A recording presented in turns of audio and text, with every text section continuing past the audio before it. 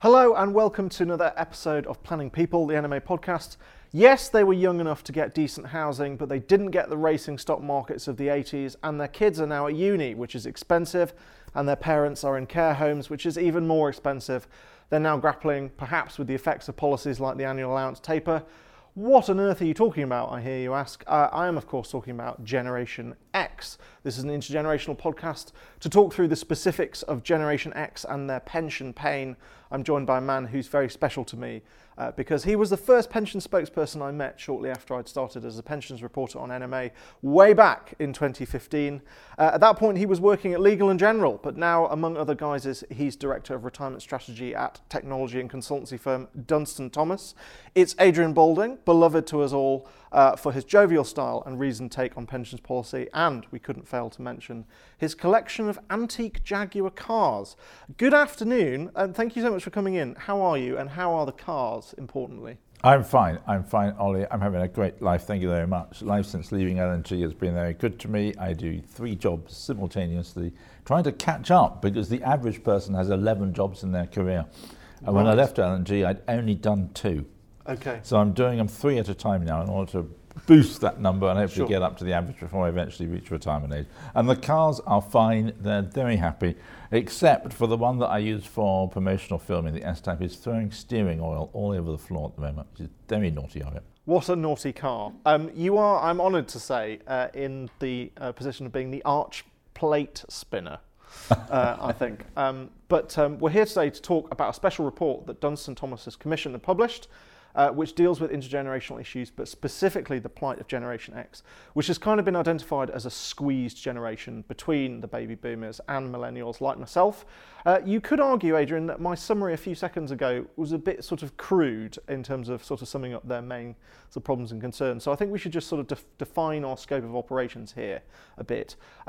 So who are Gen X? And what are the very specific issues that they're facing? Well, the key thing is age, because age defines all your generations. And generally, the numbers the demographers come up with is that a Generation X person is between ages 39 and 54. Right. So they're right in the middle of their career. They are long past all those sort of early flamboyant days when perhaps they could afford to be naughty and the rest of it. They're past. They're into the serious earning part of their career. Yeah. They are close enough to retirement that they can begin to see it creeping over the horizon, coming into view. Yeah. But they're not there yet. Yes, and they've obviously got a mortgage normally. They've got, as I said, kids and some, as this report makes clear actually, some quite hefty liabilities. I mean, the number of parents that are still paying their adult children's phone bills is astonishing. We'll come on to more of that in a second, but just to come on to where all this sort of started in terms of the pension politics.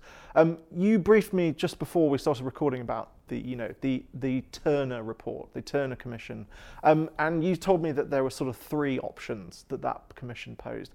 What were they, and what's the relevance to the Gen X situation? Well, Lord Turner was, tasked by Tony Blair and Gordon Brown to go and sort out the British pension system. He went away, did an enormous piece of analysis. He's a McKinsey-trained consultant at heart. Yes. And in the best McKinsey fashion, he came back with 3 options, and he said to Gordon Brown, look, you've got 3 options for people. They've either got to save more, work longer, or we're going to have poorer pensioners. So, we set to, we've had all the Turner reforms, we had the automatic enrolment, we've had the putting back of the state pension age and the rest of it. So, politically, a lot of it is in track. But one of the things which we thought slightly cheekily we'd do in our survey was we'd actually ask Gen X, who we'd revealed are not really quite on track to hitting a reasonable pension yet. What are they going to do about it? And would they prefer to save more, work longer, or have poorer pensioners? Which bullet would they rather shoot themselves with? I know. Well, a big preference. The most popular came back work longer. Right. 36%. That's a classic sort of behavioural thing, which is I'm going to put the problem off until later. Yes. I'll just work for longer. Yeah. Our second most popular was just to take it on the chin and say, well, I'm going to be a poorer pensioner. 31% said, well, we're just going to be poorer. We understand that. Right. 26% came in as the least popular out of the 3, save more. Again, classic, behavioural thing. Do I want to reduce the expenditure I'm enjoying today in order to have more money in the future? No, probably not. So that came in at bottom at 26. If you add those three up, 26 for save more, 36 for work longer, 31 for poorer pensioners, you'll find it does not add to 100 because we did give them a fourth option. And 7% of them plumped for the fourth option, which was emigrate to somewhere cheaper. They're going to head down to Spain and Portugal and Slovakia. And hope that some living standards can be maintained, but fewer euros. Sure. And obviously there's nothing in the political environment currently that could prevent them from doing that in a smooth fashion. Moving swiftly on from that, I mean, another thing that you said to me over lunch, I should add that when I first met Adrian all those years ago, he was the first pensions policy person to meet up with me in a hotel on the South Bank, fill me full of beer and send me back to my desk sort of slightly merry.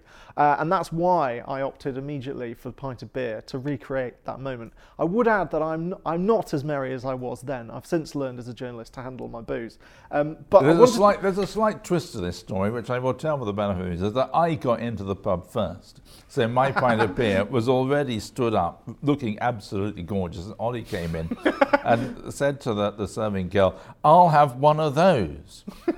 And after she'd shot off, I let Ollie know, well, actually, it was an alcohol-free beer.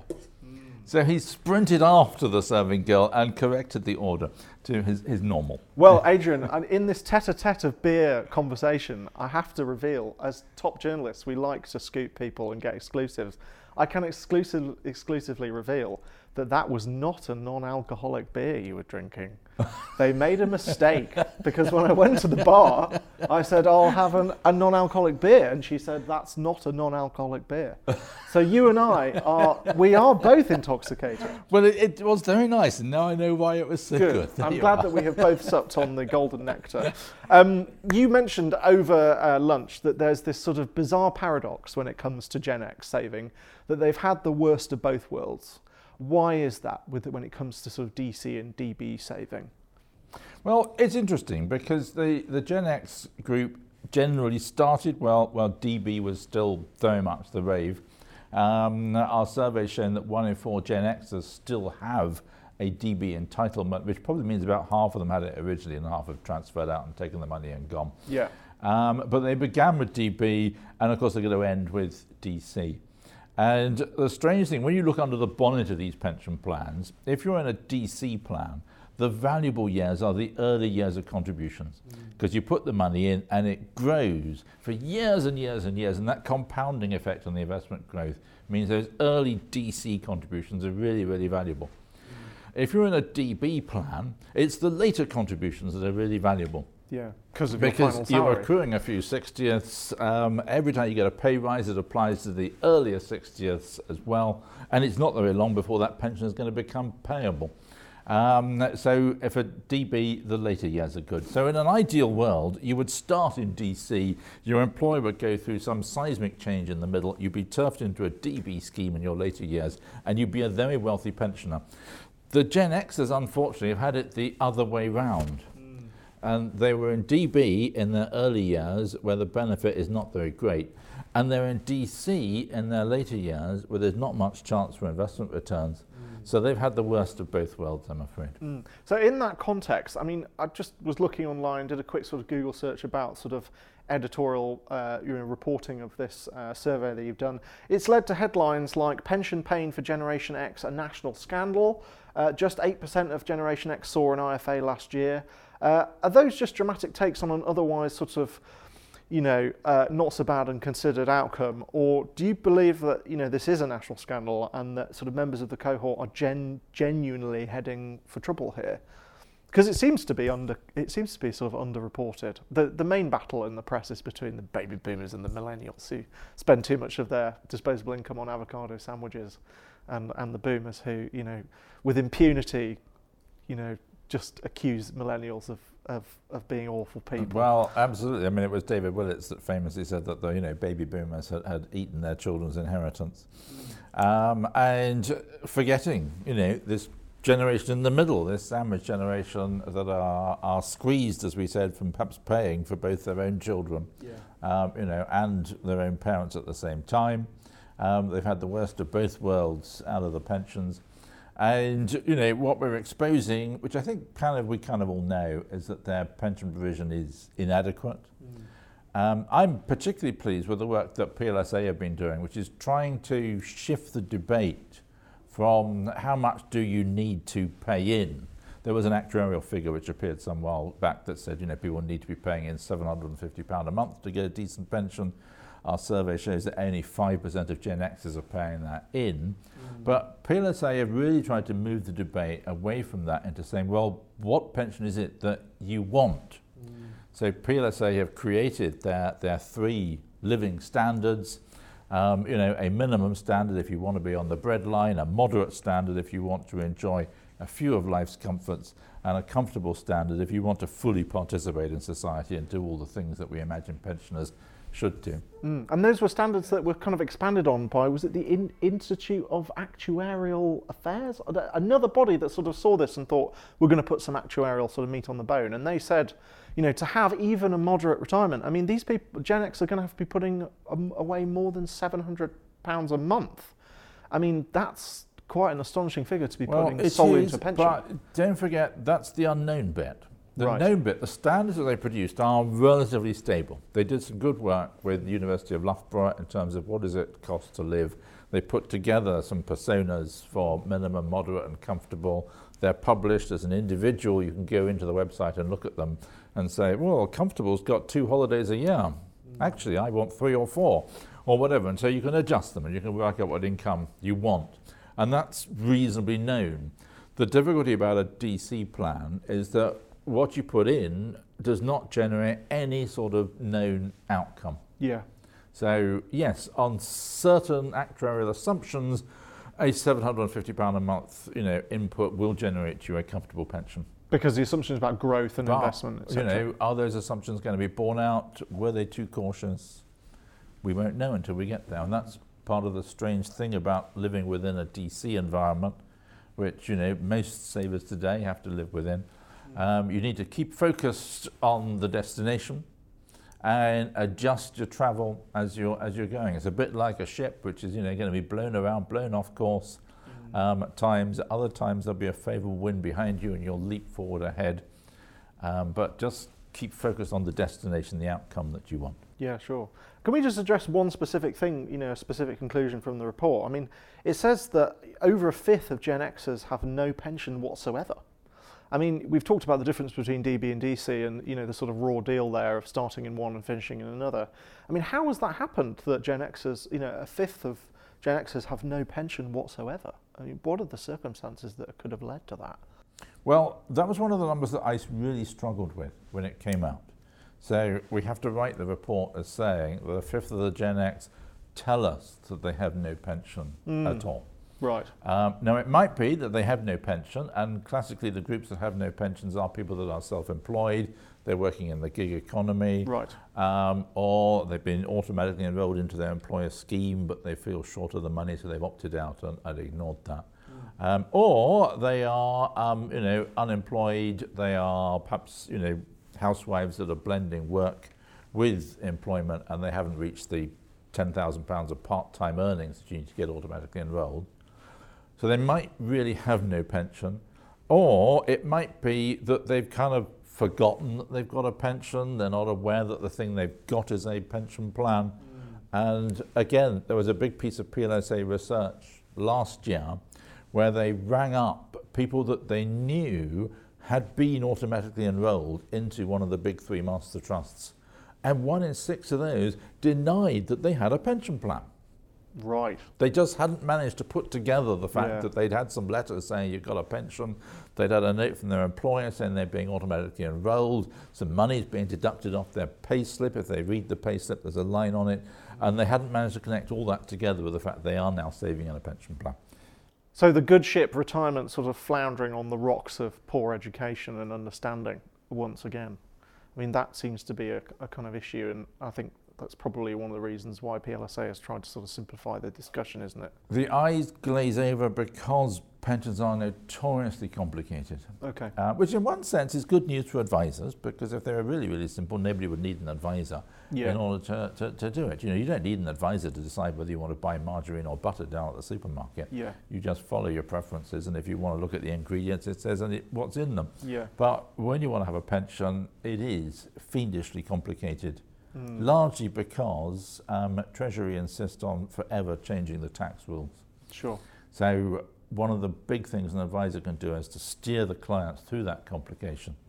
Tell the client what they need to know, and say the IFA will look after the rest of it for them. You seem to be touching there at the beginning of that answer about sort of pensions, despite your own efforts, Adrian, being fundamentally unsexy. But we know from Treasury and certain chancellors that efforts have been made to sort of sex the whole system up and to allow people freedom and flexibility. That in turn has led to this sort of characterisation of the annuity space as being boring and no longer relevant for retirees coming into that space, particularly where they've got an advisor who might be advising them into a drawdown arrangement, charging them an ongoing fee. What do we know about annuities and Generation X? Do they find them more or less attractive? Is there a sort of pull towards annuities because they know they're going to have sort of retirement income problems in the future? What we know is that they're coming up to meeting investment pathways. The bulk of these Generation X are non-advised, so they're getting to the point where their pension provider is going to put the investment pathways in front of them and help them to choose to shape their funds so they're in the right shape for eventually buying either annuity or drawdown or cash it all in. And intriguingly, we did, as part of the survey, we said to them, well, where are you going to be going? And although a lot said it's still far too early to tell, we're just paying in at the moment, where they did express a preference as to what did they think they'd be doing with their money in perhaps about 5 years' time when they started to draw it, because our older Generation Xers within 5 years will have achieved age 55 and could draw. Twice as many said they'd buy a guaranteed income as would draw it down out of the fund. And twice as many said they'd draw it down out of the fund as would cash the whole lot in at once. That's really, really interesting. Did that surprise you at all? It comes down to framing a lot. I think, and you say, would you be interested in buying a guaranteed income? They like that. When you say, would you be interested in buying an annuity? They say, oh, that's one of the things I've read about in the Mail on Sunday, and Ros Altman was saying they were terrible value. And no, I got to steer a mile clear of those things. So sure. I mean, with no disrespect to Ros, I'm sure that she one day herself will have the honour of being on one of these podcasts. Perhaps she can talk about that in more depth. One thing that's quite striking in the report is about this, the effect of the financial crisis in 2008. And I think there's a sort of quite common narrative editorially for us where we talk about, the bull run after the crash and how positive that's been for client portfolios and what's going to happen next. And it strikes me that, there tends to be an assumption there that this is solely a narrative affecting baby boomers' finances. You make the point in the report of highlighting that Gen X have actually really lost out because of 2008 and the impact on their finances. Why has it been so pronounced, and what's specifically been the impact on pension saving? It's worth remembering that if we have a bull run on equities, it's really, really good for the people that had already got some money invested in equities when that bull run started. Yeah. They're the ones that really benefit from it. And I think that's why the baby boomers have done so well out of that. Because they were already in the game. They'd already got lots of money invested. What we've seen studying the Gen X's is that lots of them took a hit as we went through the recession. And it kind of comes in two forms. So a lot stopped saving. 1 in 7 put their pension savings on hold for the entire 5 years of the recession. Right through 2008 to 2013, they made no pension saving at all because of the recession. And so clearly, they were hit there. The other way that we've looked at that is we've looked at the effect of redundancy on pensions, because clearly a lot of people suffered from redundancy as we went through that great recession. 42% of our Gen Xers have been made compulsorily redundant at least once. 4% have been made compulsory redundant 4 times, so they've really had it rough. And the effect that compulsory redundancy has on savings really surprised me. If you look at the group of people that have never been made redundant, their average pension pot today for the Gen Xer is £202,000. Then when you look at the average about those who have been made compulsory redundant at least once, it drops right down to £121,000, a 40% hit through the effect of having been made redundant. And I was shocked by that, not just by the magnitude, but because I move a lot in financial services circles. Quite a lot of my friends have actually been made redundant. And what I find typically they did was they went out, they found another job before they'd spent their way through all the redundancy money. And they then put the rest of the redundancy money into their pension plan. So I'd naively been thinking that actually these people who have been made redundant probably have got more money in their pension plan than the ones that have never been made redundant, because they'd had that lovely big redundancy lump sum and they'd put at least some of it into the pension. And a lovely period of gardening leave. Yeah, but the figures tell us, I'm afraid, it's the other way around. Sure. The people that have never been made redundant, obviously whose contributions have continued throughout the period, are considerably better off than the ones who have suffered a redundancy event. That's really, really interesting. Were there any other areas of the research that kind of challenged your assumptions, perhaps based on that sort of financial services bubble, Adrian, or was that the only moment where you sort of looked at it and thought, that's quite interesting?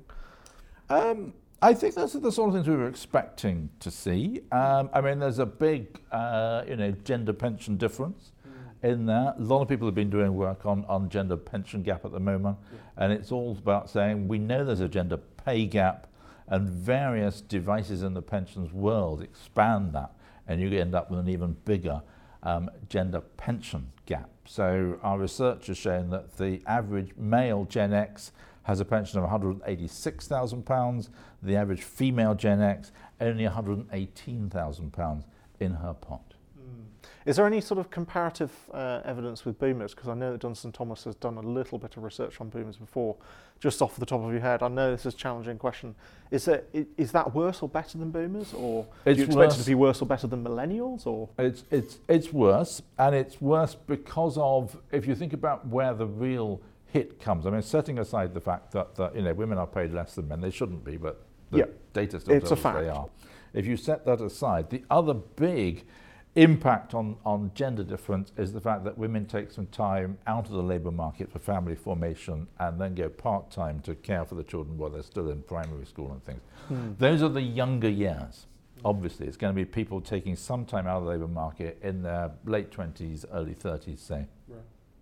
And in a DC environment, which is where the Gen X and the millennials are, missing those early contributions, which are then going to miss the huge investment growth we've already talked about, is really, really bad. Whereas if you're in a DB environment, there's every chance that, although you've missed a few years of service, by the time you've worked your way through to retirement age, your career should have forgotten that you took some years out early on, and you should, at least in theory, end up at the same salary as an equivalent man. Great answer to that question, because that was an on-the-spot question. Penultimate question. As I think I mentioned, we've discussed these sorts of intergenerational issues on podcast episodes, not once but twice before. So I did an episode in 2018 with Dr. Eliza Philby, who's an academic Citywire speaker, who's also sort of navigated those issues in her research and her work with sort of private sector businesses to help them understand the different generational differences and how they need to be responding to them. But we also covered them last year with Tizer, who I know are very special to you. In that episode, Charles McCready, who's their policy strategy director, he reflected on the increased popularity of equity release, particularly in this sort of new period of equity release, done appropriately, let's leave the bad stuff behind in the past. That period, is really coming through now, and the stats from the Equity Release Council really seem to be showing a boom, and it tends to be the boomers, that, as far as I can see from the research I've seen, that are really using it. But in his opinion, he was sort of saying, well, it's going to be Gen X that's going to need equity release the most, potentially, as they realise, the shortfall and they come up to their retirement date and they want to use some of the housing wealth that they perhaps do have to fund their lifestyles. I wonder what you thought about that. Is that sort of cogent analysis, and is there any sort of follow-up to that intergenerational experts need to consider or actuaries need to consider? Equity releases are a very strange market because it's a phenomenon that we've always been expecting it to take off shortly. And it's always because the people that have arrived at retirement today don't quite need it enough to go through the process. I love the way you put that. There's something of a sort of humbling about having to put your house in hock and not being able to leave it to the next generation as an inheritance, which puts people off. So it's always been something which we thought, the next lot are really going to need it. And Charles might well be right. Tyser are quite good at forecasting these things, and the research we've done, again, builds on the thing that says they've got some pension, but it's probably not going to be enough pension. The other factor which I think could drive it, interestingly, is the desire that is now coming about from the inheritance tax rules to spend the pension last. So if you think about somebody's total wealth, they've got some pension, they've got some ISAs, they've got some general savings account, they've got a house. If you leave the pension till last, then from an inheritance point of view, if you die before age 75, it passes entirely tax-free. If you die post-75, it misses the inheritance tax net, but it just has to pay marginal rate income tax from the beneficiaries. And if you've skipped a couple of generations in it, you're probably leaving it to people who are basic rate taxpayers. So there is quite a bit of where people are doing complicated financial planning. They are trying to say we want to leave the pension till last and consume lots of other things first. And that might drive some people to say, well, let's get a equity release facility on the house. And with a modern plan, your equity release loan might say they'll lend you 40% of the value of a house. You don't have to draw 40% now. You might draw 4 now, but you've got the other 36 stacked up if you want to come to it later. And so we might see some people saying, I'll consume a bit of the house because actually it's just going to be more tax efficient when it comes to the inheritance. I see.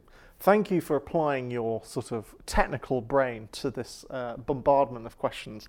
I have one final one, which is not about Gen X. Your cars, Adrian. I mean, what a fascinating hobby to have this amazing collection of cars.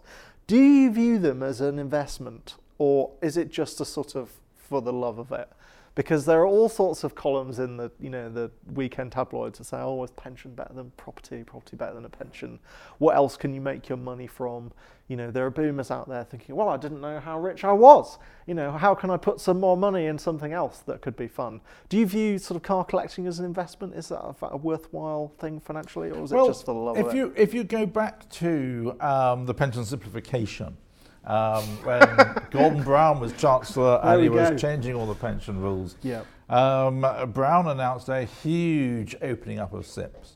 And he announced that you would be able to put residential property in a SIP and you'd be able to put your office chattels into a SIP. And the Sunday Times, bless them, did me a 2-page colour spread of myself and a beautiful Daimler Majestic Major that I owned at the time, saying that I'm going to put this Daimler inside the SIP. Now, I don't know whether it was that article that the Chancellor read or not, probably not, but he changed his mind just before the laws came to pass. And of course, you can't put a car in a SIP. So it's your fault. You can't put a house or your buy-to-let flats into a SIP. And it's probably just as well, because I've owned about a dozen, have now sort of passed through my hands at various times. Okay. And in fact, it's only that one, that Daimler Majestic Major that the Sunday Times featured, that I have made money on. And I have to confess, all the others, having given them, a good thorough thrashing, they sell for less than I paid for them. Okay. How honest of you to admit. So don't put it in as an investment, but they're great fun to have. Sure. Do you have a favourite driving route? Where do you like to go in them? I mean, it strikes me as quite interesting that you drive them. I know some famous car collectors like Charlie Watts from the Rolling Stones. He just sits in his. No. Like to take them anywhere. Get out and use them, particularly Jaguars. Jaguar always said that they sold you an engine. Yeah. And the bodywork and the seats and the rest of it were ancillary stuff that you just needed to have in order to enjoy the engine. But it was the engine was the real thing you'd bought. Right. Well, you can only enjoy that by driving it. I think my favourite route is down the A31 to Winchester. There's a big archery tournament that goes on every year, and I drive the Jag down to Winchester and have a great time. And it's also a sort of what you might call a sort of old-fashioned A road that's got roundabouts and it's got corners to it. It's got sections of dual carriageway. You can put your foot down and overtake other things. Something for every discerning Jag lover. Yeah. That's great. Adrian, it's been an absolute pleasure having you back at CityWire after all this time. Thank you so much for coming in. If you are interested in listening to our previous episodes, I should say, about intergenerational issues, you can find them in our back catalogue on Spotify. Just open the app and search for New Model Advisor. You might have to do a bit of scrolling, but as the host of both of those episodes, I will assure you that they will be worth it looking for. In the meantime, if you have any news, views, or indeed reviews on this stuff, do not hesitate to get in touch with the news team here at NMA on the email address news@citywire.co.uk. We do read everything you write, and if it's really interesting, we might even publish it with your permission, of course. So get writing and get listening. Until next time, I've been Ollie Smith. He's been Adrian Boulding. Thanks for listening, and goodbye. Cheerio.